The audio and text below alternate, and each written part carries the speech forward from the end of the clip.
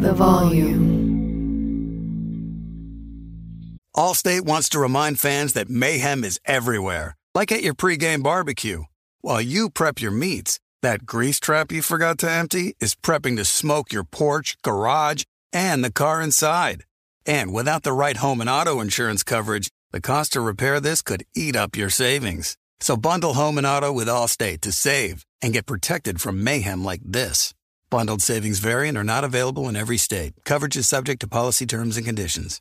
Warning, this product contains nicotine. Nicotine is an addictive chemical. Black Buffalo products are intended for adults aged 21 and older who are consumers of nicotine or tobacco. If you're an adult aged 21 and older and use nicotine or tobacco, I want to tell you about Black Buffalo's award-winning nicotine pouches. What are they made of? Cured edible green leaves, food-grade ingredients, and pharmaceutical-grade nicotine. No tobacco leaf or stem. So if you're 21 and older, consume nicotine or tobacco, and want to join the Black Buffalo herd, head over to blackbuffalo.com to learn more. You can order nicotine pouches online, and they ship directly to most states. Or check out their store locator to purchase pouches at thousands of retail locations around the country. Black Buffalo Tobacco Alternative. Bold flavor, full pouches.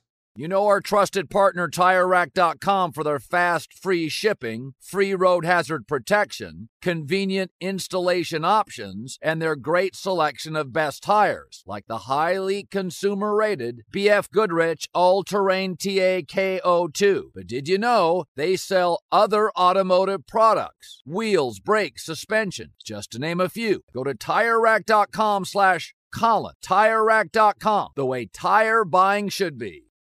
With the Wells Fargo Active Cash Credit Card, you can earn unlimited 2% cash rewards on purchases you want and purchases you need. That means you earn on what you want, like trying out that new workout class, and 2% cash rewards on what you need, like a foam roller for your sore muscles. That's the beauty of the Active Cash Credit Card. It's ready when you are, with unlimited 2% cash rewards. The Wells Fargo Active Cash Credit Card. That's real life ready. Terms apply. Learn more at wellsfargo.com/activecash.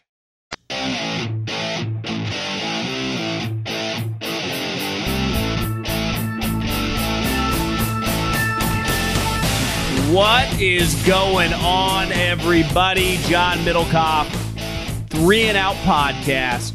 Back again for a little Tuesday action. Just finished watching Monday Night Football. Sean McVay and the Los Angeles Rams beat the Arizona Cardinals 30-23. We'll dive into a couple thoughts on that game right off the bat. Talking a lot of stuff today. The Cowboys, the Chiefs. Do the Raiders need a rebrand? Dive a bunch around the NFL, a bunch of other topics. Dan Lanning introduced as the Oregon football coach. Have a couple thoughts there. Of course, the Middlecoff mailbag at John Middlecoff is the Instagram. Slide up into those DMs. Get your question answered here on the Middlecoff mailbag. I'm running low on questions. A lot of repeat users. I like getting some new action. So fire me a question if you got it this week, and we'll definitely answer yours on this upcoming Friday show. And share the podcast. Leave a review if you could. Greatly appreciate it. Love would be strong. I mean, I don't know any of you guys. I've got to meet some of you guys. Some different coaches and executives that have reached out, and obviously everyone I DM with. But I appreciate everyone listening. Thank you for keeping this thing going and allowing me to be a full-time podcaster.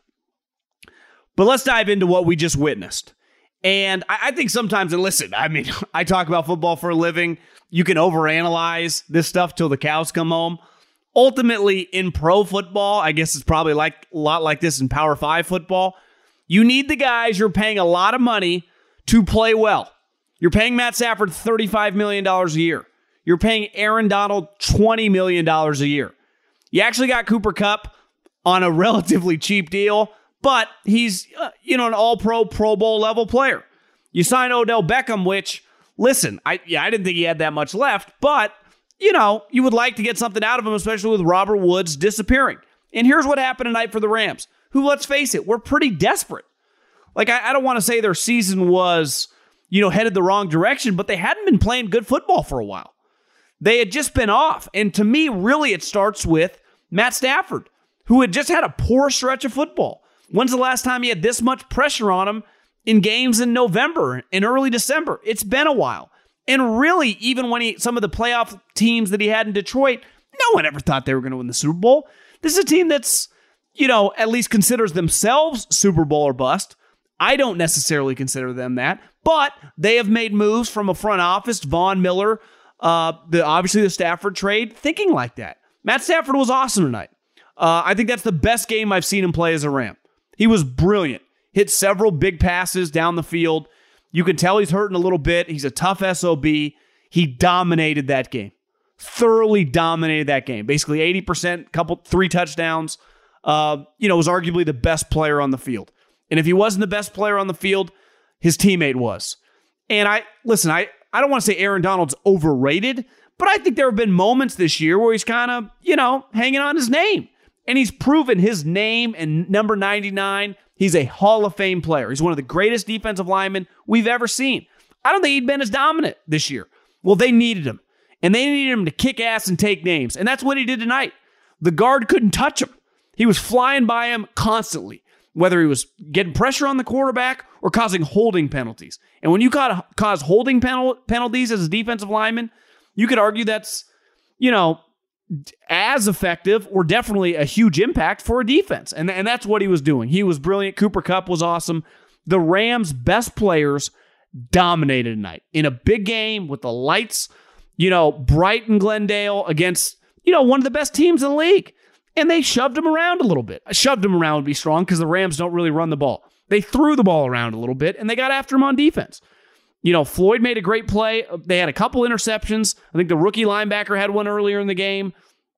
And, Kyler was a little off. But kudos to the Rams in desperate need of this. Now they're still alive for the division. And crazy, the Arizona Cardinals, who have had the number 1 seed, just checking the playoff seeding right now, they're third. I think they mentioned it right on the broadcast, but I just brought it up on the iPad here.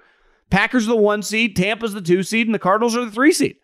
And I know this, in my backyard, the Niners want no part of Aaron Rodgers or Tom Brady. Now, I'm not saying the Cardinals have beat them twice this year, but sign me up for that first-round game. Niners-Cardinals. That's, it shows you things change fast. And obviously the 1 seed in the AFC and the NFC is such a big deal now because there's only one of them. I mean, that 2nd seed bye, which I kind of go back and forth on that one. Like, there has to be, to me, watching Tampa, Green Bay, and then in the AFC, New England and Tennessee, or if it turns out to be New England, Kansas City, I always like the 2-bye system. You work all season long. A couple teams should get a bye. But, we get more football games now that week 1, the playoff week 1, I guess the wild card round. I'm not going to complain. But it's a really big deal. And, the Packers back-to-back years, the NFC potentially could go through Lambeau. The Packers get the Ravens this week. Lamar's injured, but he still might play. Then they get the Browns, who, let's face it, the Browns aren't that good. Then they get the Vikings at home and the Lions. I think the Packers could win out. Tampa gets the Saints, the Panthers, the Jets, and the Panthers. Okay, that's 4-0. The Cardinals get the Lions. That's a win. The Colts, it's a tough game. The Cowboys in Dallas, and then Seattle. Right now my money would probably be, I'm pretty confident Tampa's going to go 14-3. Green Bay, Arizona's not going 14-3. So Arizona's probably going to end up the 3 seed. It's just kind of the battle for the 1 seed. Feels right. I mean, the 2 best teams in the NFC the last 2 years, Tampa and Green Bay. The NFC is playing out the way it should. I think we should get a rematch, potentially at Lambeau, talking about a big game. I talked about Aaron Rodgers yesterday on Monday's pod. It might just come down to his decision whether he's going to stay or go is going to come down to that final game. And on the flip side, I've talked about it before on the show, but I know we've got a lot of new listeners just being at the volume. Numbers are booming. Is that Kyler Murray is, I think, the most heralded Texas high school football player in the history of the great state of Texas, who has produced a ton of NFL players. He was 43-0 as a high school quarterback. I looked up his stats tonight. I actually watched the YouTube. I mean, his high school YouTube is just, it's not even fair. He accounted for, I think, 189 touchdowns, like 117 throwing, another 69 running. He only threw 21 picks. He's one of the greatest high school football players we've ever seen, any state. Then his route in college was a little weird, right? Goes to Texas A&M, then transfers. Then he wins the Heisman at Oklahoma. Oklahoma's a top 5 college program in the history of college football. Then he's the number 1 overall pick, meaning he's going to a terrible team. 3 years later, they're competing for the number 1 seed. I don't think we do a good enough job, and I know I'm guilty of this. Like, we all watch Kyler and go, yeah, I've never seen this before. I've never seen what I'm watching. This tiny little dude who's faster than everyone on the field, yet he has like a Matt Stafford level arm and he's accurate. It's unlike anything I've ever seen. He is truly, like we do it a lot with basketball players. Even Bryce Harper, remember he was on the front page of Sports Illustrated. He was a great baseball player, like 16 years old. We all knew he was going to be one day win an MVP. It turns out he's won several. Kyler Murray is truly one of the great football prodigies in the history of the game.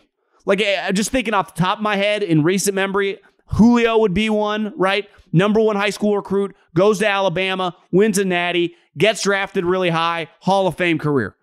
Clowney, I wouldn't even put on that level. Number 1 high school recruit, really good South Carolina career, quit his junior year basically, and then has had a good NFL career. Probably made a couple Pro Bowls. If I'd have to go to his wiki. It feels like he's made a couple Pro Bowls, but he's underwhelmed. Not even the best player in his own draft class. That'd be Khalil Mack. But this guy, and I know he has a long way to go. Also, when you factor in he was drafted in baseball, truly one of the great sports prodigies we've just ever encountered. And the thing is, like, Deion was bigger than this guy. I mean, Deion's like 6 feet tall. Bo Jackson was built like a tank, right? Like, I just think LeBron James is 6'9", 260 pounds. This guy is 5'9.5", 5'10". That, to me, what makes him so special is how tiny he is relative to the other guys he plays against. And when you watch him on the field against every single week, Aaron Donald, Hall of Famer, some of the just all-time great players, like, yeah, Kyler's one of the best players in the league. Like, it's just how quickly he immediately became, he's just one of the best players in the league. At quarterback, it's way more seamless than I thought. And like with Lamar, it was like Lamar's really has to work on his passing, right? He has to become a more accurate passer, and he did over time. I know he struggled a little bit this year, but the Ravens are off. Kyler immediately was a brilliant thrower of the football, and he still is. His accuracy, his throwing on the move, when it leaves his hands, I always think he's going to hit a guy in stride. He made a play tonight on the roll. He hit A.J. Green, who's actually having a pretty good season for the Cardinals. Just a miraculous play. I've been watching football for money now for over a decade. That is as good as a play you'll see on both sides. Great catch by A.J. Green. But that play by the quarterback, holy moly. So I'll give Kingsbury credit. And listen, no issue with the Cardinals losing tonight. They played 13 games. They've won 10 of them. They would sign up for that in a heartbeat at the beginning of the season. In a heartbeat. So they've obviously lost a couple heartbreakers. Heartbreakers would be strong. I guess the Green Bay game was a heartbreaker. Tonight, I wouldn't call a heartbreaker, but, divisional game, it's pretty big. I guess they're 7-0 at home. Oh, they got killed by the Panthers. That's kind of a weird game. But, the Cardinals are having a fantastic season. Now, to truly validate it, I think they're going to have to win a playoff game. You got to win a playoff game. You have this little, time when your rookie quarterback, when I say rookie quarterback, your quarterback's on a rookie contract. I think to feel really good about it, you win that wild card division, and then you take your chance against, whoever the following round, the Bucks or whatever. Even if you lose to Tom Brady, you had a fucking hell of a season. But, you go, this is part of the problem about starting fast and then maybe kind of slowing down at the end, and then all of a sudden you lose your first round playoff game and won't feel as good. And let's face it, I've had to apologize because I never thought they were going to be this good. But it will not, like, you lose a first-round playoff game at home. That's tough. That happened to Sean McVay his first year. They won the division, he hosted the Falcons, and he lost. But he came back the next year and he went to the Super Bowl. So he pivoted fast. And it was his first year as a head coach. This is year 3 in. Obviously, Kingsbury is already telling Schefter, trying to get that contract negotiation. Don't blame him. The owner can be notoriously cheap with coaches, but you really want to get that $8, $9, $10 million a year. win that playoff game, and then I'll have no choice but to extend you. Can I tell you about my friends at FanDuel? Thursday Night Football, Chiefs and the Chargers. FanDuel Sportsbook is about to make it even bigger because FanDuel is giving new customers 30-1 odds on either team to win. That means you can win $150 on a $5 bet. The Chiefs are my team. They're my squad. Andy's my guy. Mahomes, huge fan. Who isn't? I kind of like the Chargers +4. I don't necessarily like them to win the game. I think it's a huge game for the Chiefs. They already got beat at home this year by the Chargers.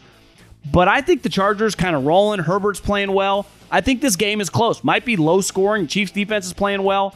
You know, like a Chiefs 24-21 win. Chargers cover. Right there. Boom. You're in like Flint. Already FanDuel Sportsbook user. FanDuel is hooking up all customers with $50 when you refer a friend. Plus, your friend will get $50 too. See for yourself why FanDuel is America's #1 sportsbook. Just sign up with the promo code Colin before this Thursday night's matchup. You could win $150 on a $5 bet. Remember to use the promo code Colin so they know we sent you. Exclusively on FanDuel Sportsbook. 21 and present in Arizona, Colorado, Indiana, Michigan, New Jersey, Tennessee, Virginia, or West Virginia. Refund issued as non-withdrawable site credit that expires in 7 days. Max refund $10. Restrictions apply. See terms at sportsbook.fanduel.com. Same game parlay available for multiple sports in all states on mobile and web. Gambling problem? Call 1-800-NEXT-STEP or text NEXT-STEP to 533-42-ARIZONA, 1-800-GAMBLER, or visit fanduel.com/RG, Colorado, Indiana, New Jersey, Virginia, 1-800-270-7117 for confidential help. Michigan, Tennessee Redline, 1-800-889-9789 Tennessee. Visit www.1800gambler.net West Virginia. Warning, this product contains nicotine. Nicotine is an addictive chemical. Black Buffalo products are intended for adults aged 21 and older who are consumers of nicotine or tobacco. If you're an adult aged 21 and older and use nicotine or tobacco, I want to tell you about an American-made success story in Black Buffalo's award-winning nicotine pouches. Black Buffalo's nicotine pouches are not owned by Big Tobacco. They're an independent company proudly built right here in the USA for 21 and over adult consumers. Black Buffalo was built by dippers with decades of smokeless tobacco use. They believed the market wanted tobacco alternative nicotine products that offered the best of both worlds. Bold flavor, full pouches. What are they made of? It's pretty simple. Cured edible green leaves, food-grade ingredients, and pharmaceutical-grade nicotine. Most importantly, there's no tobacco leaf or stem. All proudly made right here in the USA. So if you're 21 and older, consume nicotine or tobacco, and want to join the Black Buffalo herd, head over to blackbuffalo.com to learn more. You can order nicotine pouches online, and they ship directly to most states. Or check out the store locator to purchase pouches at thousands of retail locations around the country. Black Buffalo Tobacco Alternative. Bold flavor, full pouches. Allstate wants to remind fans that mayhem is everywhere, like at your pregame barbecue. While you prep your meats, that grease trap you forgot to empty is prepping to smoke your porch, garage, and the car inside. And without the right home and auto insurance coverage, the cost to repair this could eat up your savings. So bundle home and auto with Allstate to save and get protected from mayhem like this. Bundled savings vary and are not available in every state. Coverage is subject to policy terms and conditions. When you're hiring for your small business, you want to find quality professionals that are right for the role. That's why you have to check out LinkedIn Jobs. LinkedIn Jobs has the tools to help find the right professionals for your team faster and for free. LinkedIn isn't just a job board. They help you hire professionals you can't find anywhere else. Did you know 70% of LinkedIn users don't visit other leading job sites? LinkedIn's the only one I use. On LinkedIn, 86% of small businesses get a qualified candidate within 24 hours. Hire professionals like a professional on LinkedIn. LinkedIn is constantly finding ways to make the process easier. They even just launched a feature that helps you write job descriptions, making the process even easier and quicker. Post your job for free at linkedin.com/JOHN. That's linkedin.com/JOHN to post your job for free. Terms and conditions apply. Sometimes it's a struggle between buying what you want over buying what you need. But with the Wells Fargo Active Cash credit card, you can do both. You earn unlimited 2% cash rewards on purchases you want and purchases you need. That means you can earn 2% cash rewards on what you want, like season tickets to watch your favorite team, and 2% cash rewards on what you need, like paying for parking. Earn 2% cash rewards on what you want, like those new golf clubs you've been eyeing, and 2% cash rewards on what you need, like a divot repair tool for after you've torn up your lawn. Let's try that again.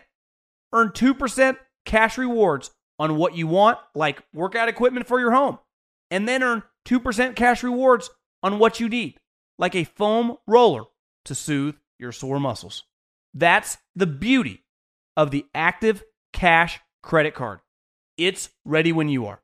With unlimited 2% cash rewards, the Wells Fargo Active Cash credit card. That's real life ready. Terms apply. Learn more at wellsfargo.com/activecash. Let's talk about the Cowboys. Watched a lot of that game on Sunday. Actually watched it back this morning on the old iPad. Gotta love technology. And, it reminded me of something. I think I mentioned this on this podcast within the last couple weeks. Tiger Woods hosted like his tournament. I mean, he's got several. And he was asked by a reporter if he was lucky, right, that his leg survived the crash. And he stopped the reporter and he said, I'm not just lucky that the crash I'm alive. My entire life has been lucky. And I would say in my lifetime, and anyone, who's my age, definitely the last 20 years, the two hardest workers in sports are Tiger Woods and Tom Brady. I mean, absolutely nobody outworks them. And a lot of times, you hear, the sayings about how luck is when preparation meets hard work, all that stuff. Most people, especially in sports, but I would say in basically any industry, earn their luck. But Tiger Woods is like, no, I am a very, very lucky individual. And we talk a lot of draft on this podcast, and we will, once the season ends and once free agency leading up to the draft. And we talk about it being a marketplace, right? I often use the real estate market as a comparison. If you can get a player in the third round, there's no point in using a second round pick. Like the draft is twofold. You want to get good players, but you also want to pay the proper prices to acquire said players. You can love a guy, but if you know you can get him in the fourth round, you'd be moronic to take him in the second round. That's why a lot of coaches, when they run drafts, they don't view that stuff. They don't quite understand the value aspect of it. But despite that, there is a huge element of luck in the draft.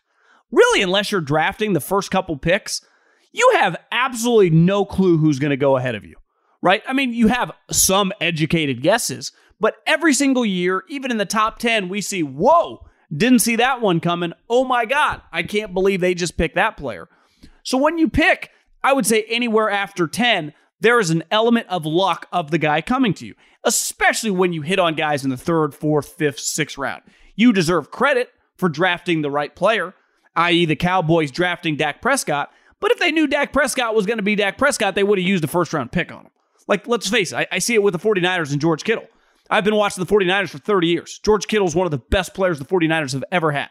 They got him in the fifth round. They can tell you all they want. They loved him. But just it's like Brady with the Patriots, right? They didn't know Brady was going to be Brady, or they wouldn't use a sixth-round pick on him. But here's where I will give the Cowboys credit. And listen, they have lucked into players, and there's nothing wrong with that. Every single franchise, Patriots lucked into getting Gronk. He had a bad back, got him in the second round. Look at some of the best players on the Cowboys, right? One, they traded a first-round pick for Amari Cooper. I give them credit for being bold on that, but it had to be John Gruden being weird and trading all his sweet players. Like that opportunity wouldn't have presented itself if John Gruden didn't live.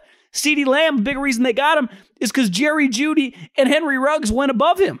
Right? That was kind of crazy. Most people expected CeeDee Lamb to be the first wide receiver off the board. Obviously, like we mentioned, Dak, hell, Lyle Collins, remember that situation that he had out of LSU, his girlfriend or his ex-girlfriend, there was a murderer. No one knew if it turns out he's like a super high character guy, but they got him in the 7th round. But when you look at Micah Parsons, who is a remarkable player, I mean, is jaw-droppingly sweet. Like, you don't have to be a former NFL scout. You don't have to be Bill Belichick. My mother can sit there and watch a Cowboy game and go, holy moly, who's 11? That guy is an unblockable force. But they got a little lucky getting him. And listen, some of it was out of their control. He didn't play last season. And granted, there were several opt-outs, and there were several opt-outs who were drafted high. Jamar Chase didn't play. He was drafted 5th. Penei Sewell didn't play. He was drafted 7th. But let's face it. Jamar Chase and Jalen Waddle, who are really good players. I mean, Jamar Chase is a stud. Watched him closely yesterday, multiple touchdowns, even though he's got to figure out some drop issues. Once upon a time, Terrell Owens never had great hands. Vernon Davis never had great hands. If you are a physical specimen, and I'm not putting Jamar Chase in their category, but I actually think he's going to be fine. He is fine. I mean, he's scoring touchdowns every week. But the way drafts go are quarterbacks, obviously, if they are ever valued high enough, they go really high, right? 1, 2, 3, 4, 5. Same with offensive tackles and pass rushers. But Micah Parsons, who was, and I read a quote that he gave to Albert Breer, that I was viewed as a top 5 pick after my season, coming into 2021 before Corona hit, or before 2020. People thought I was a top 5 pick, but then I didn't play.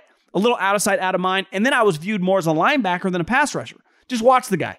And he compared himself to Albert Breer to Lawrence Taylor, which, let's face it, unless he's YouTubing him, which he probably is, it's like he watched Lawrence Taylor live. Neither did I, right? But I've seen enough of him and watched enough documentaries, enough YouTube. He was kind of this hybrid player. What position did Lawrence Taylor play? I don't really know how you quantify it. Sam linebacker, outside linebacker, ass kicker. Unstoppable. No offensive lineman, a tackle, a guard, a tight end chipping. It does not matter. That guy's getting to the quarterback. And if you watch Micah Parsons, what is his position? Is he a stand-up linebacker? His hand in the ground? They put him over guards. He can rush off the tackles. He's an unstoppable force. And because of his greatness these last couple weeks, they got lucky that he fell there, because if anyone knew that this pass rush skills, and people had an idea, but he didn't play. So it just kind of drove him, he ended up going 12th. Obviously, if you could redraft, he ain't lasting to 12. And I give the Cowboys credit, but they passed on him because they traded with the Eagles, right? The Eagles traded up to get pick 10 to get Devontae Smith to jump the Giants. And then the Giants moved back for Justin Fields went to 11. Well, there's no chance the Cowboys, if they knew Micah Parsons, and I'm not even trying to crush him, but it just shows you they should thank their lucky stars that this guy ended up on their team. Because his dominance right now is bailing their offense out. Their offense looks weird. Dak Prescott is just off. He threw one of the worst picks I've ever seen him throw. Late in that game, they're up 27-14. He throws it right in the linebacker's hands. Dude walked into the end zone. That game was close because their offense just sputters. And whether he's banged up, whatever, it's just, if you watch him, he does not look like the Dak Prescott who was the guy playing all those games before his calf injury, right? He looks like a different guy. But because Micah Parsons is in the offensive backfield every other snap, it hasn't really mattered. And now Zeke's a little banged up. Pollard's banged up. They just had some injuries. But they got 11, who is just, he's the defensive player of the year. I haven't watched every play of every defensive player, but I've watched enough to know that's the best defensive player in 2021. He's the most dominant physical force.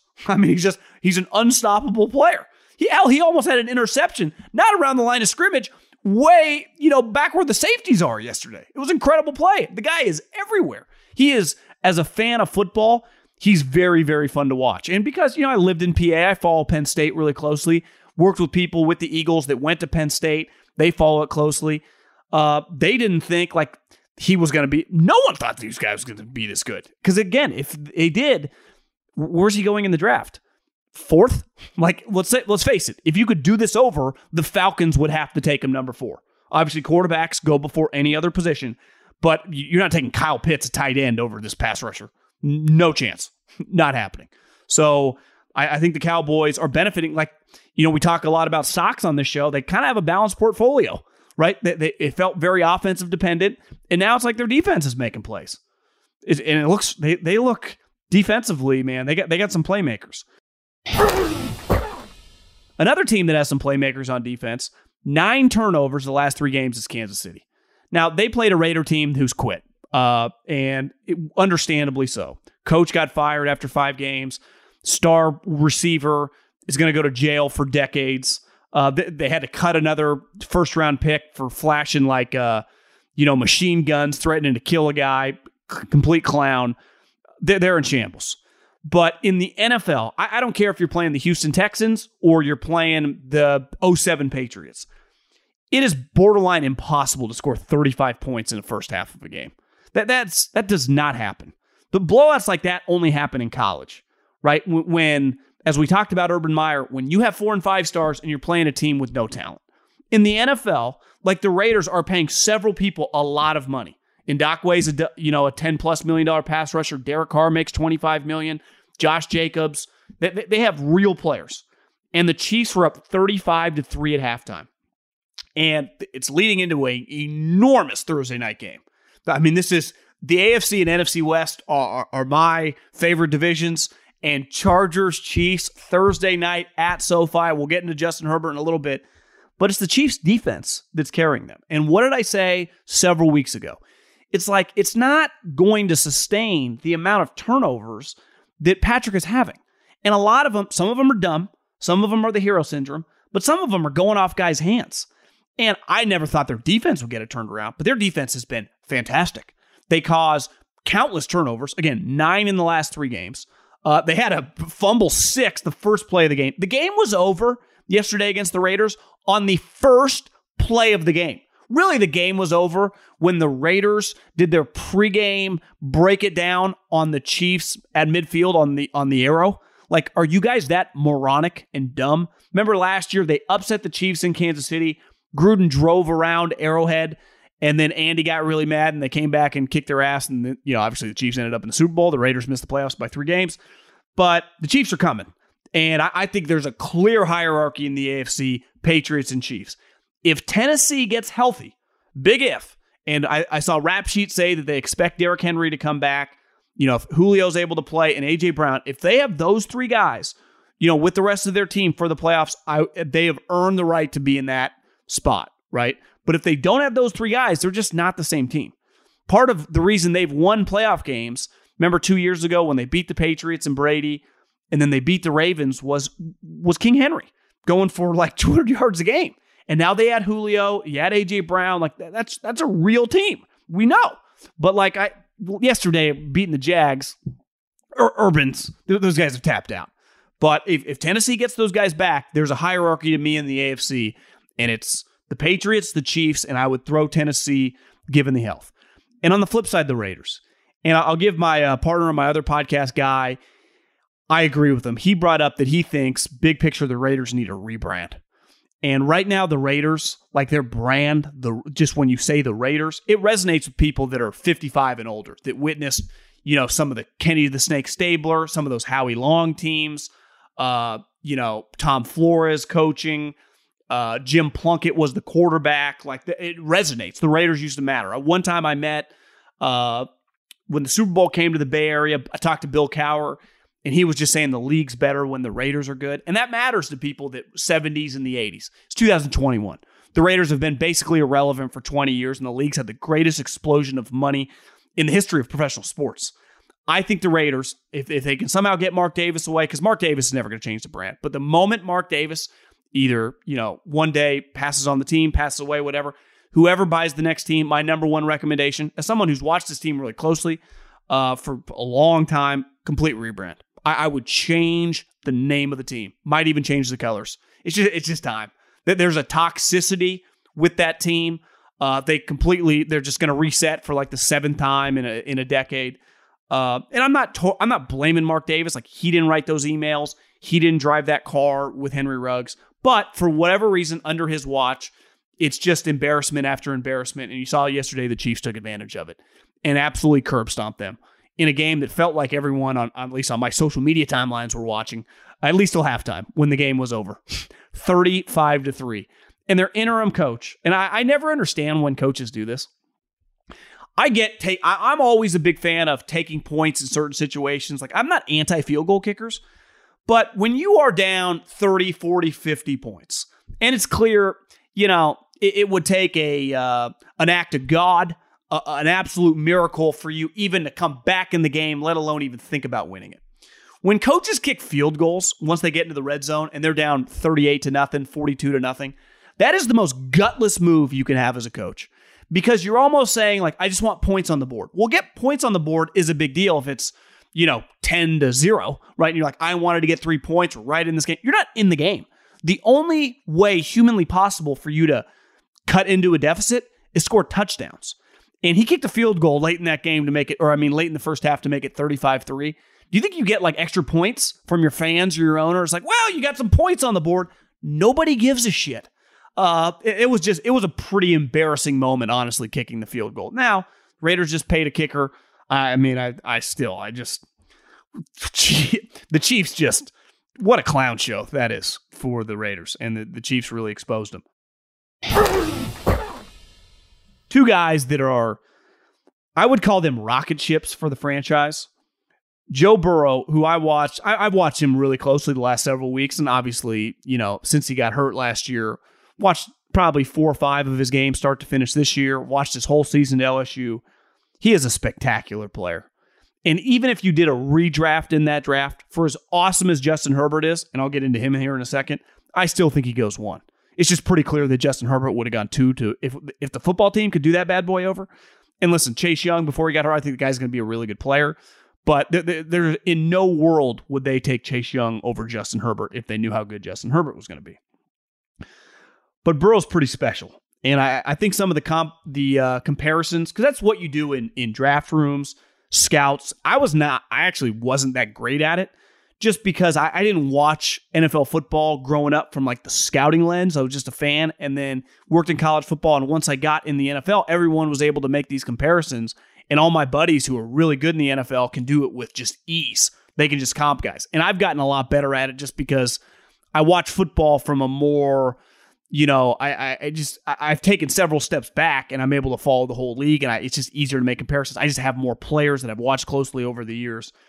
But Joe Burrow, I did think coming out of college, there were some fair parallels with Tony Romo, just the way they played. Well, Joe Burrow is going to be a much better player than Tony Romo. And I'm a Tony Romo fan. I always enjoyed his game. But he had some flaws. He was also an undrafted free agent. It's not like Tony Romo was a top 5 pick. Joe Burrow was the number 1 overall pick. He should be better than Tony Romo. Now, obviously, if you ever did a redraft, Tony Romo 10 years later would have gone in the top 5 of his draft. But we all viewed Joe Burrow, blue chip guy, best season in the history of LSU, one of the best seasons in the history of college football, kicked the SEC's ass. Now, benefited from being around Chase and Justin Jefferson, but he has Jamar Chase on his team now with T. Higgins, who also looks really good. I would bet the farm on this guy. I just watching him, he just kind of has it, and I know he leads the NFL in turnovers right now, but it's hard not to watch him and go, I love watching this guy play. If I was a Bengal fan, I would be very, very proud, happy, excited that I have this guy on my squad. Whether we make the playoffs or not this year, he is infinitely better than Baker Mayfield immediately. The Steelers do not have a quarterback. And let's face it, like the Ravens just have a million injuries. You're just starting to see there's just a wear and tear when you are so dependent on Lamar Jackson. And it's one thing to throw the ball, which every team that has a good quarterback is dependent on that guy to throw the ball. They asked Lamar Jackson to be like their best running back and their quarterback. And eventually, kind of a freak deal. I think it was Joe Banner, who was the president of the Eagles when I was there, tweeted like, this is what happens with running quarterbacks. And I tend to agree. Running quarterbacks just eventually get hit, even in a league that's gotten softer. But Lamar Jackson got injured running away like behind the line of scrimmage. He was in the pocket going to throw the ball, and a guy broke through and he tried to run away, and the guy got him on his leg. Like, I think it was a pretty freaky deal. Like, to me, if Lamar had gotten hurt down past the line of scrimmage running because he wouldn't slide, then that would be a knock. But I don't put yesterday on Lamar. But, Joe Burrow, obviously Lamar has accomplished more, but to me, Joe is coming for the top spot in that division. And Lamar not being able to play, it's going to be hard to hold him off. Bengals can win that division. And then Herbert is in 2 seasons. And I think I heard Joey Taylor say this morning when I was driving around, that he's the second youngest quarterback in terms of games played to get to 60 touchdowns through 2.5 seasons, a little more, I guess, because we're 12 games in. He has 61 touchdowns through 2 seasons. Obviously, he missed week 1 last year, and he has 21 picks. So he has a 3-to-1 touchdown to interception ratio, and his completion percentage is 67%.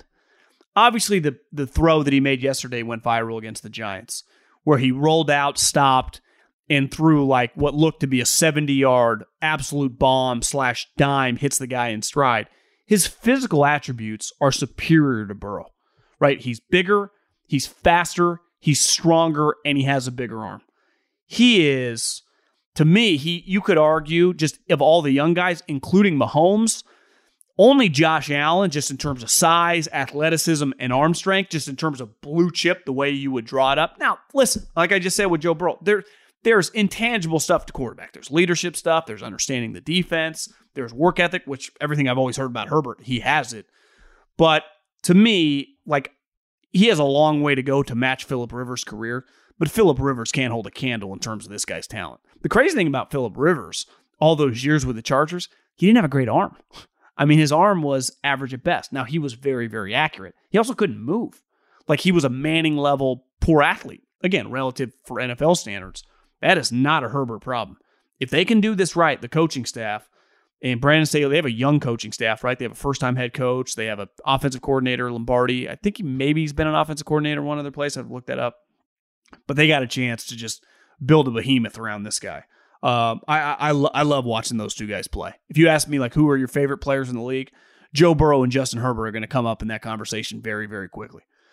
A couple other just quick hitters around the league. If Seattle can beat the Rams next week in Los Angeles, they would be 6-8. And listen, I'm as guilty as anyone of shitting on Pete Carroll, Seattle, the organization. They need to change. They need to reset. If they win that game next week, and I just checked, they're 7.5-point underdog, FanDuel, promo code Colin. That if Seattle wins that game, they'd be 6-8. Then their next two games, Chicago and Detroit. It is not out of the realm of possibility that we look up in, like, I guess, 18 plus days, and the Seattle Seahawks are 8-8. And people are like, oh my God, how is this possible? And then if you look around the playoffs, the football team and the Eagles play each other. Both teams still play Dallas again. You have the Saints, which just aren't that good. They're not going to be able to win. Like, you don't get to play the Jets every week. Panthers in shambles. Minnesota is just not a team that you can rely on. It's not the most insane thing ever that Seattle all of a sudden has a chance to make the playoffs with about 2 weeks remaining. Just keep an eye on that. Keep an eye on that. Joe Judge, I heard, I was driving around, someone say, I forget who, that if you combine the Jets and the Jets and the Giants have the least wins since 2017. The Giants are second, and the Jets have the least amount of wins. Both franchises are a complete abomination. The Giants got work. Now, Mike Glennon was playing. Their team's not that talented.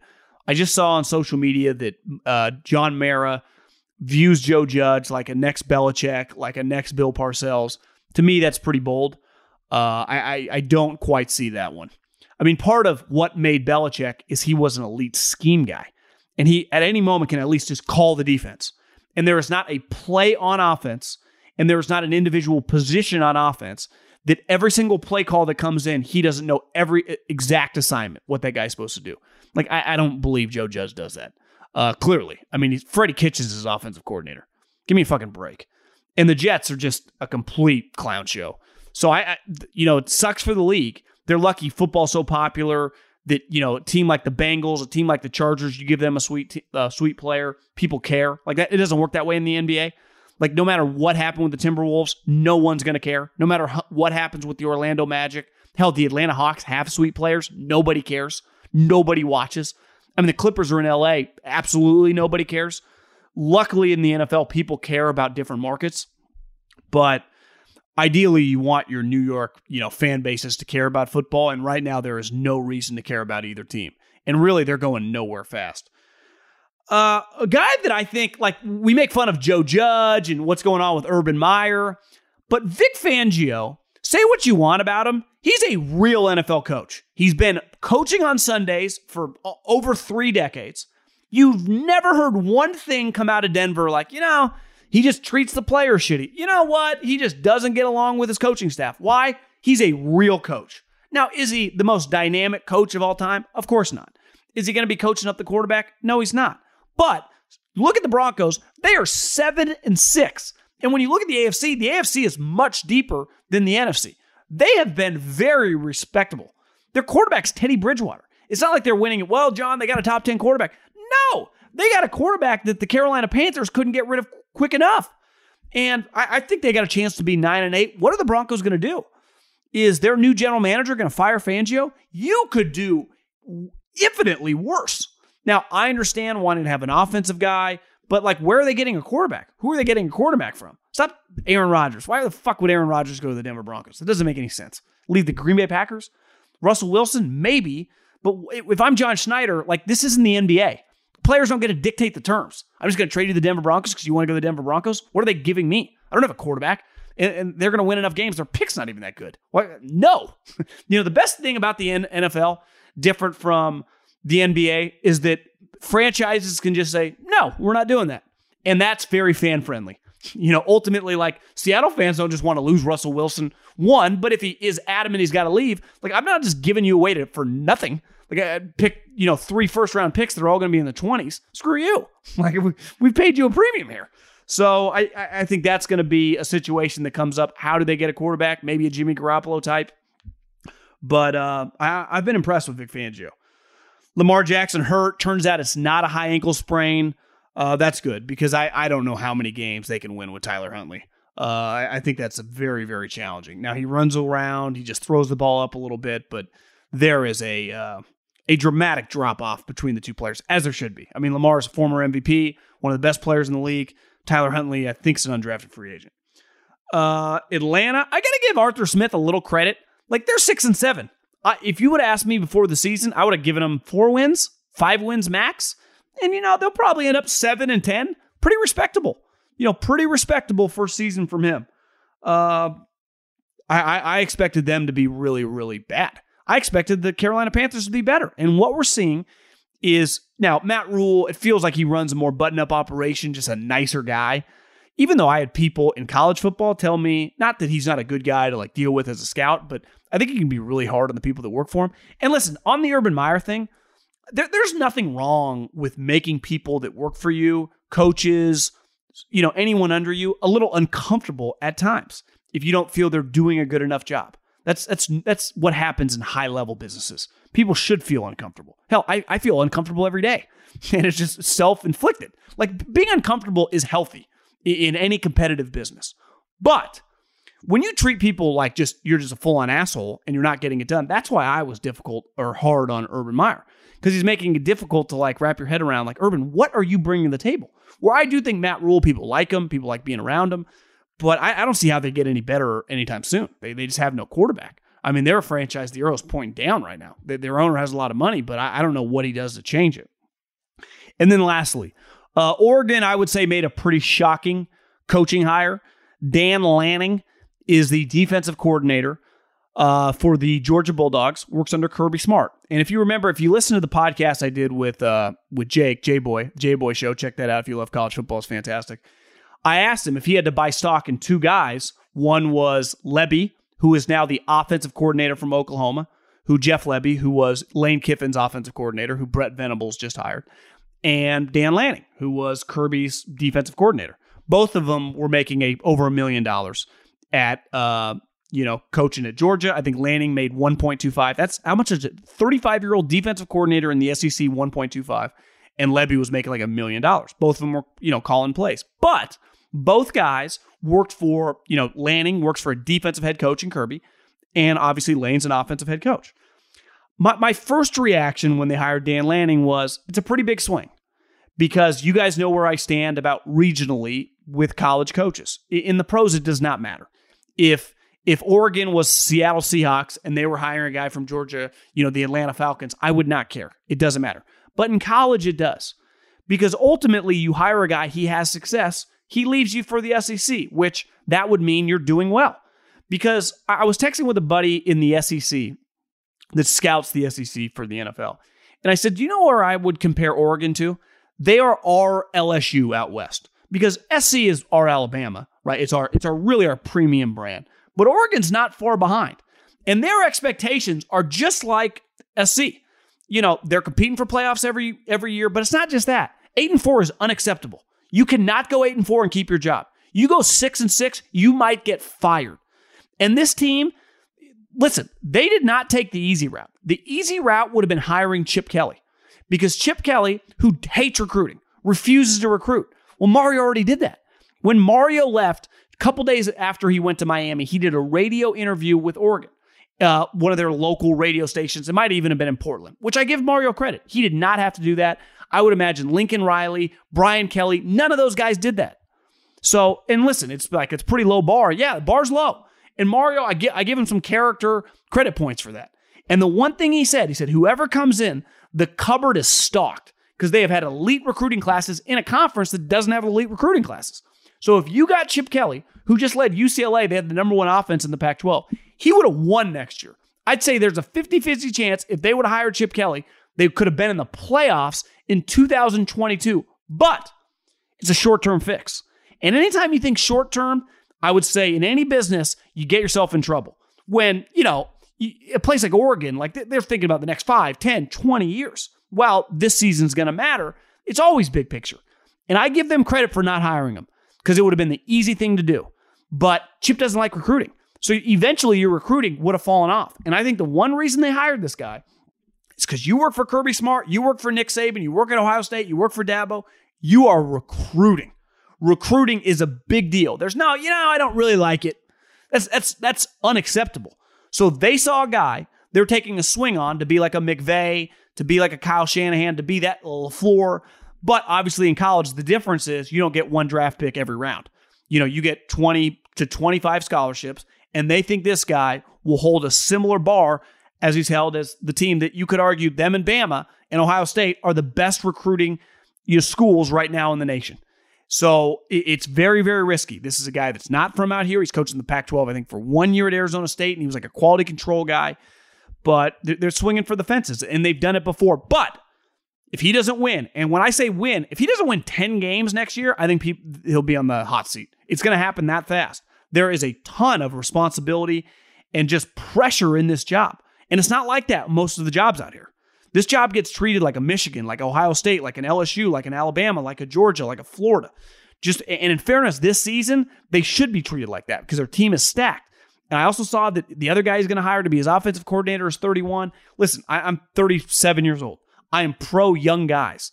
But we've talked about, like, Lincoln Riley's been a head coach now for 5 years. Brian Kelly's been a head coach for like 28 years. Like, there's something to be said about experience. How Mario Cristobal now has been a coach at multiple different institutions. Nick Saban's been a coach at Michigan State, at LSU, at Miami, at Alabama.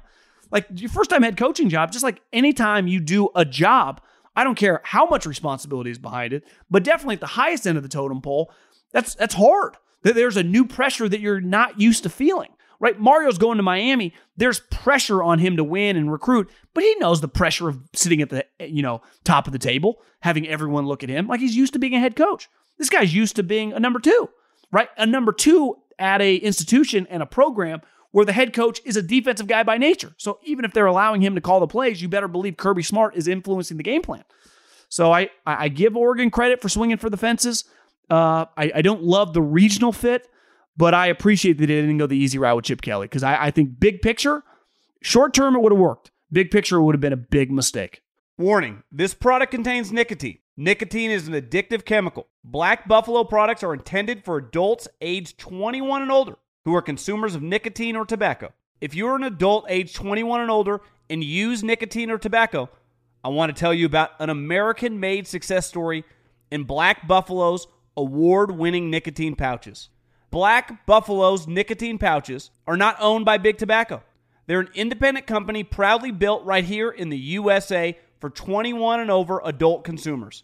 Black Buffalo was built by dippers with decades of smokeless tobacco use. They believed the market wanted tobacco alternative nicotine products that offered the best of both worlds. Bold flavor, full pouches. What are they made of? It's pretty simple.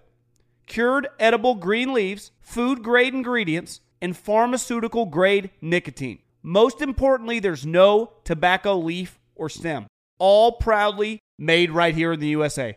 So if you're 21 and older, consume nicotine or tobacco, and want to join the Black Buffalo herd, head over to blackbuffalo.com to learn more. You can order nicotine pouches online, and they ship directly to most states. Or check out the store locator to purchase pouches at thousands of retail locations around the country. Black Buffalo Tobacco Alternative. Bold flavor, full pouches. Allstate wants to remind fans that mayhem is everywhere, like at your pregame barbecue. While you prep your meats, that grease trap you forgot to empty is prepping to smoke your porch, garage, and the car inside. And without the right home and auto insurance coverage, the cost to repair this could eat up your savings. So bundle home and auto with Allstate to save and get protected from mayhem like this. Bundled savings vary and are not available in every state. Coverage is subject to policy terms and conditions.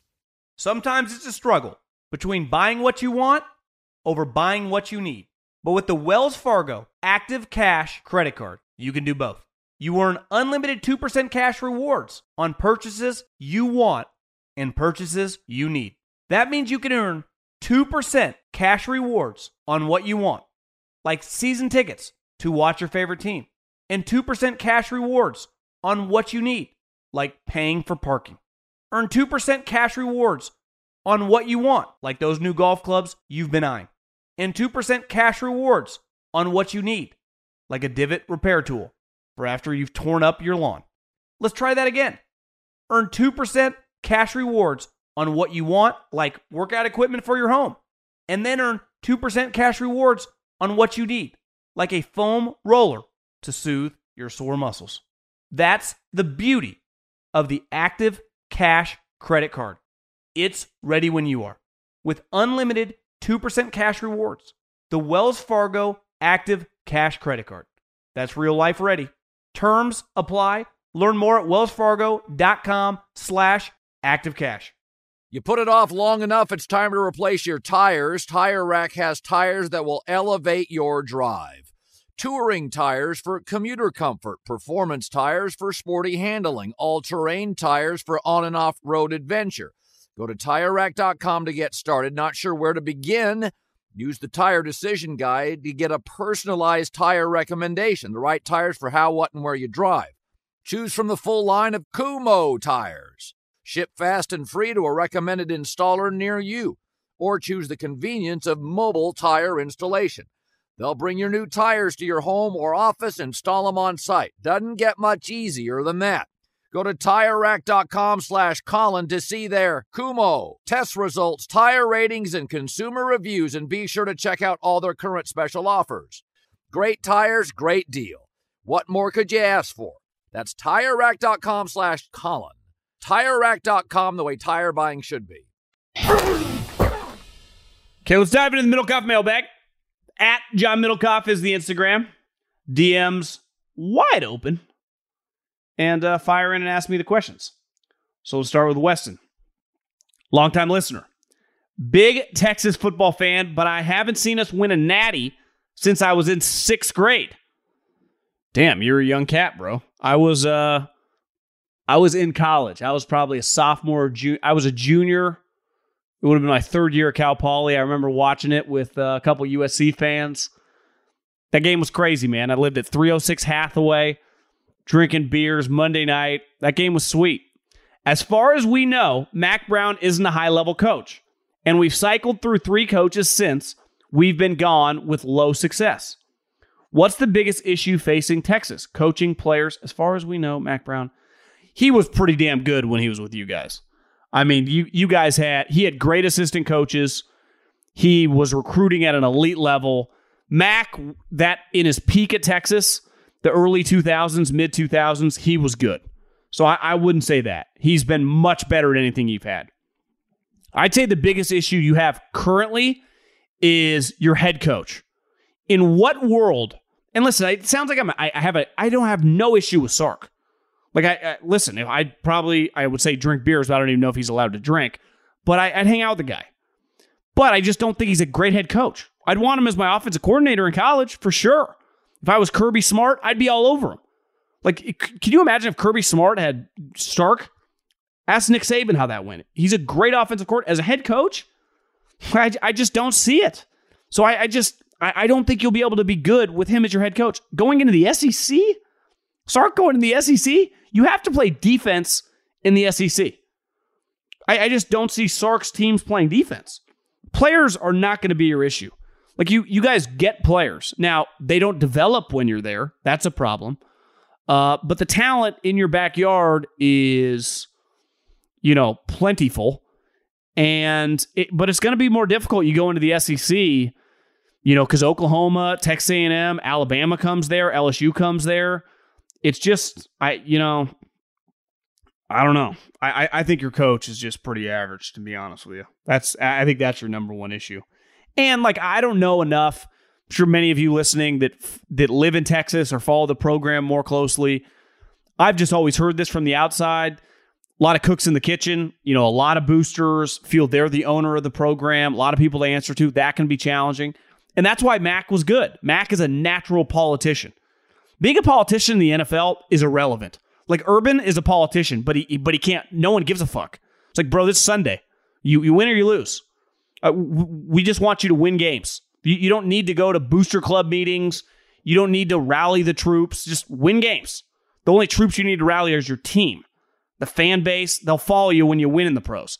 In college football, you got to placate to the people cutting the check. It's kind of a pain. And you got the parents of the kids. You got to be a politician.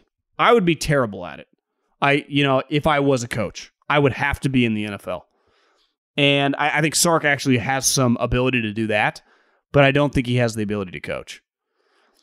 So, yeah, that'd be my number one issue. For the pod, Niners in trouble if they don't get to 10 wins if the Eagles or Washington and Minnesota and New Orleans, because head-to-head thrown out and the Niners lose tiebreakers if they all finish 9-8, especially if Seattle adds to the mix. A loss to Atlanta may actually eliminate the Niners unless they went 3-0. This assumes the Saints go 3-0, Philly or Washington go 3-1, Minnesota goes 3-1. Well, here's what is not going to happen. The football team is not going 3-1. They don't have that capability with Heineke. The Eagles are probably not going to go 3-1 either. Minnesota potentially could. The Saints are not either. So the Niners, to me, are going to be 10-7. I think the 7 seed is 9-8. It's probably one of these teams. If I had to bet right now, I would probably bet on the Eagles. But if the Niners lose to Atlanta, then someone should get fired. You and Coward have really facilitated my interest in the National Football League. My question is regarding kickers. With so many one-possession games, plus games that go to overtime, I think that having a clutch kicker is very valuable. They have a direct impact on the outcome of games. If the next Vinatieri or Tucker was entering next year's NFL draft, where would you draft them? I wouldn't hesitate to take them in the first round. Obviously not if your team was a shithouse and needed a quarterback. They can literally be the difference between winning a Super Bowl or not. Here's the problem. Justin Tucker was an undrafted free agent. Remember Roberto Aguayo? Most accomplished kicker in the history of college football. Jason Light, who is a legit general manager, drafted him, if I remember correctly, in the second round. In training camp, he couldn't make a kick. They didn't even get to the season. He couldn't make kicks in training camp. When I was with the Eagles, my second year, we let David Akers walk. We let David Akers hit free agency. And Harbaugh signed him, and he went on to have one of the greatest years of his career. But we drafted this guy, not Derrick Henry, Alex Henry, I think his name was, this really accomplished kicker from Nebraska. And like Aguayo, I remember I'd been in the league then for over a year, so I had a good feel for a training camp practice and what it kind of looked like. I swear to God, by the third, this was a pretty big story in Philly. He couldn't make kicks in practice. And everyone was kind of looking at each other. And kickers, it's not like a lineman or a slot receiver or a linebacker that your position coaches and your coordinators can really impact. What can your special teams coach do when your kicker's missing kicks? It's like psychological warfare. So I see what you're saying, but you never, ever know who is going to be an elite kicker. I think Adam Vinatieri, if I remember correctly, is a undrafted free agent too. I know Tucker is. Adam Vinatieri, 48 years old, from South Dakota, undrafted free agent, 1996. So the two best kickers of the last 2 decades are undrafted free agents. No one knows these guys are going to be that good. It's not like other positions because it doesn't translate. I hear what you're saying, and I would agree. If you knew Justin Tucker, like if Justin Tucker was 25 years old and the football gods came down to your draft room and they looked at you and they said, listen, you have the 28th pick. This guy is going to be Justin Tucker. Yes, you would think about drafting him in the first round. But the reality is you wouldn't have to. You could take him in like the 5th because no one would take him. Bonus question. What are your thoughts on rugby? It's the number one sport here by a mile. It's like a religion for us. All my roommates in college played rugby. A lot of respect for rugby. You got to be a tough SOB to play rugby. Takes a lot of skill. I've always said if we focused on rugby in America, we'd dominate. But our best athletes, play basketball and football. Can you imagine like Ray Lewis and Odell Beckham and, Kareem Hunt, Luke Kuechly? Think about Ed Reed, some of these guys, if they played rugby when they were like 10 years old growing up, we'd kick ass and take names. I say the same thing about soccer, and soccer guys like, it's a skill. I get it. I've spent time in Spain and Italy, and you walk around and kids play soccer. If we did that here, we would dominate. We dominate at everything we put our mind to. You might sound like an American elitist. I am. It's just because everything we've ever really tried to do and got together as, and, politically now everything's split, but sports is something we put a lot of effort into.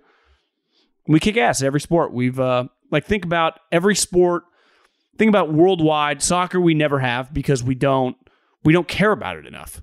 Golf, we have, best player ever, Tiger Woods.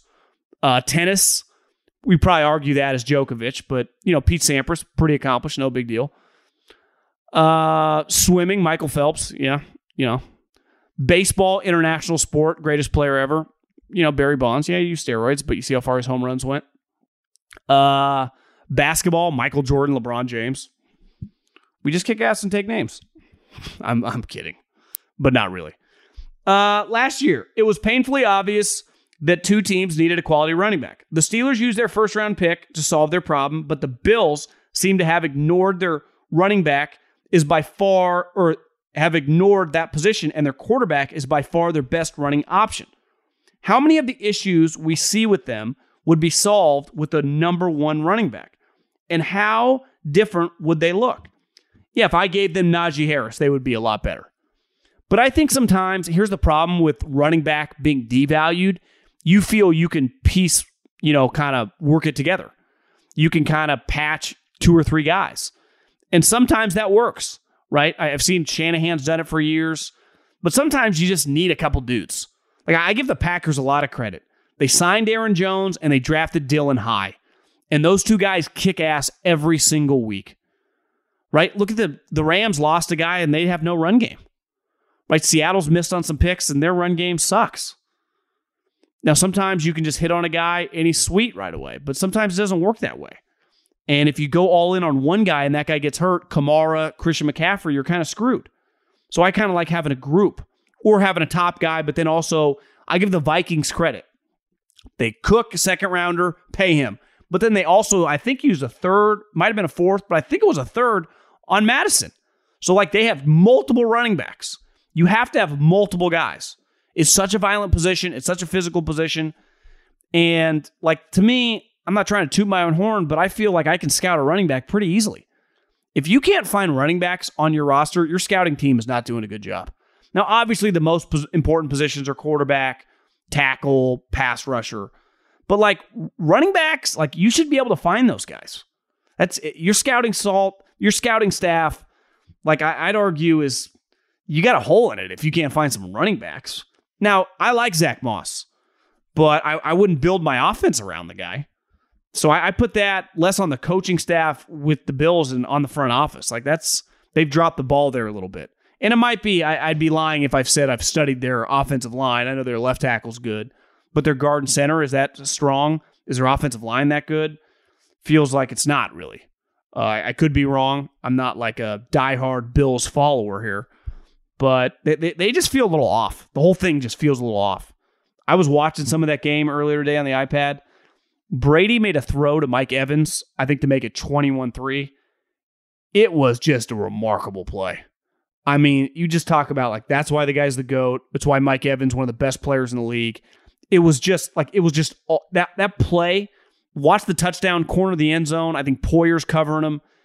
It's just that play screams all pro, elite Pro Bowl.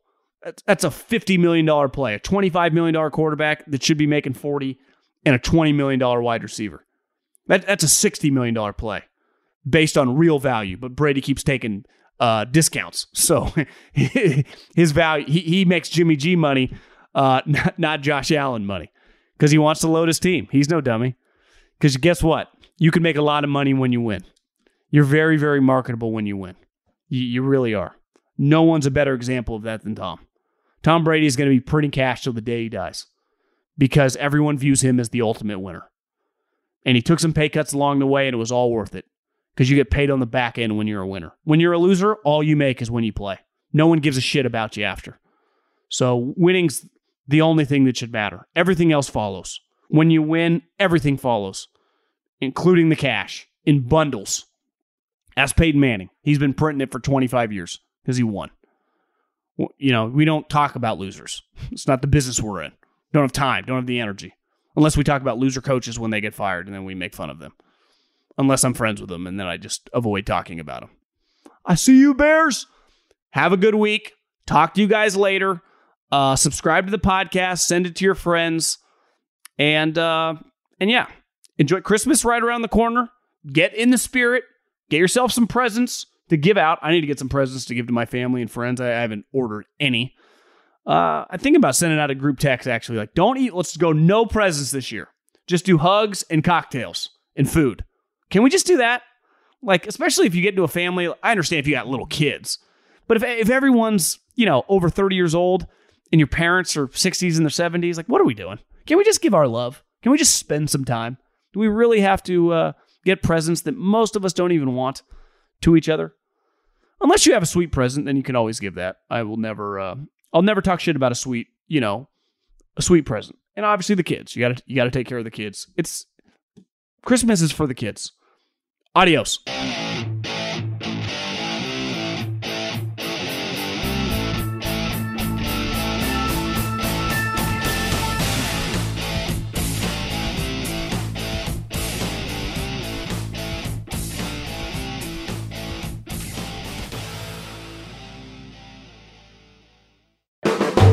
The volume.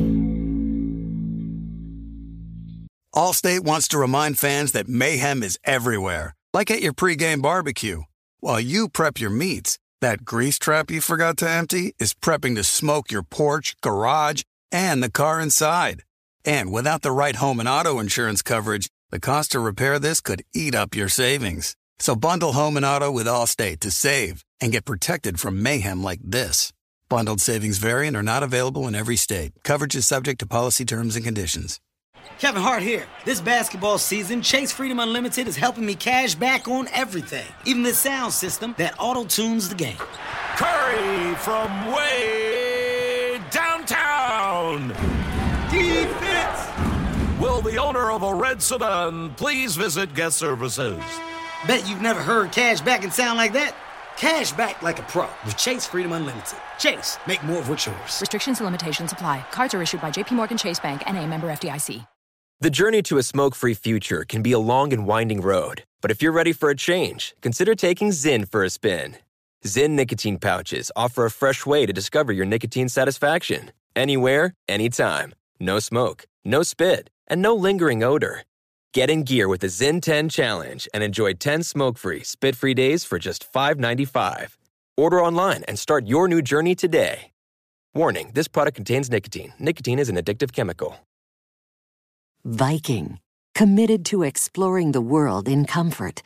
Journey through the heart of Europe on an elegant Viking longship with thoughtful service, cultural enrichment, and all-inclusive fares. Discover more at Viking.com.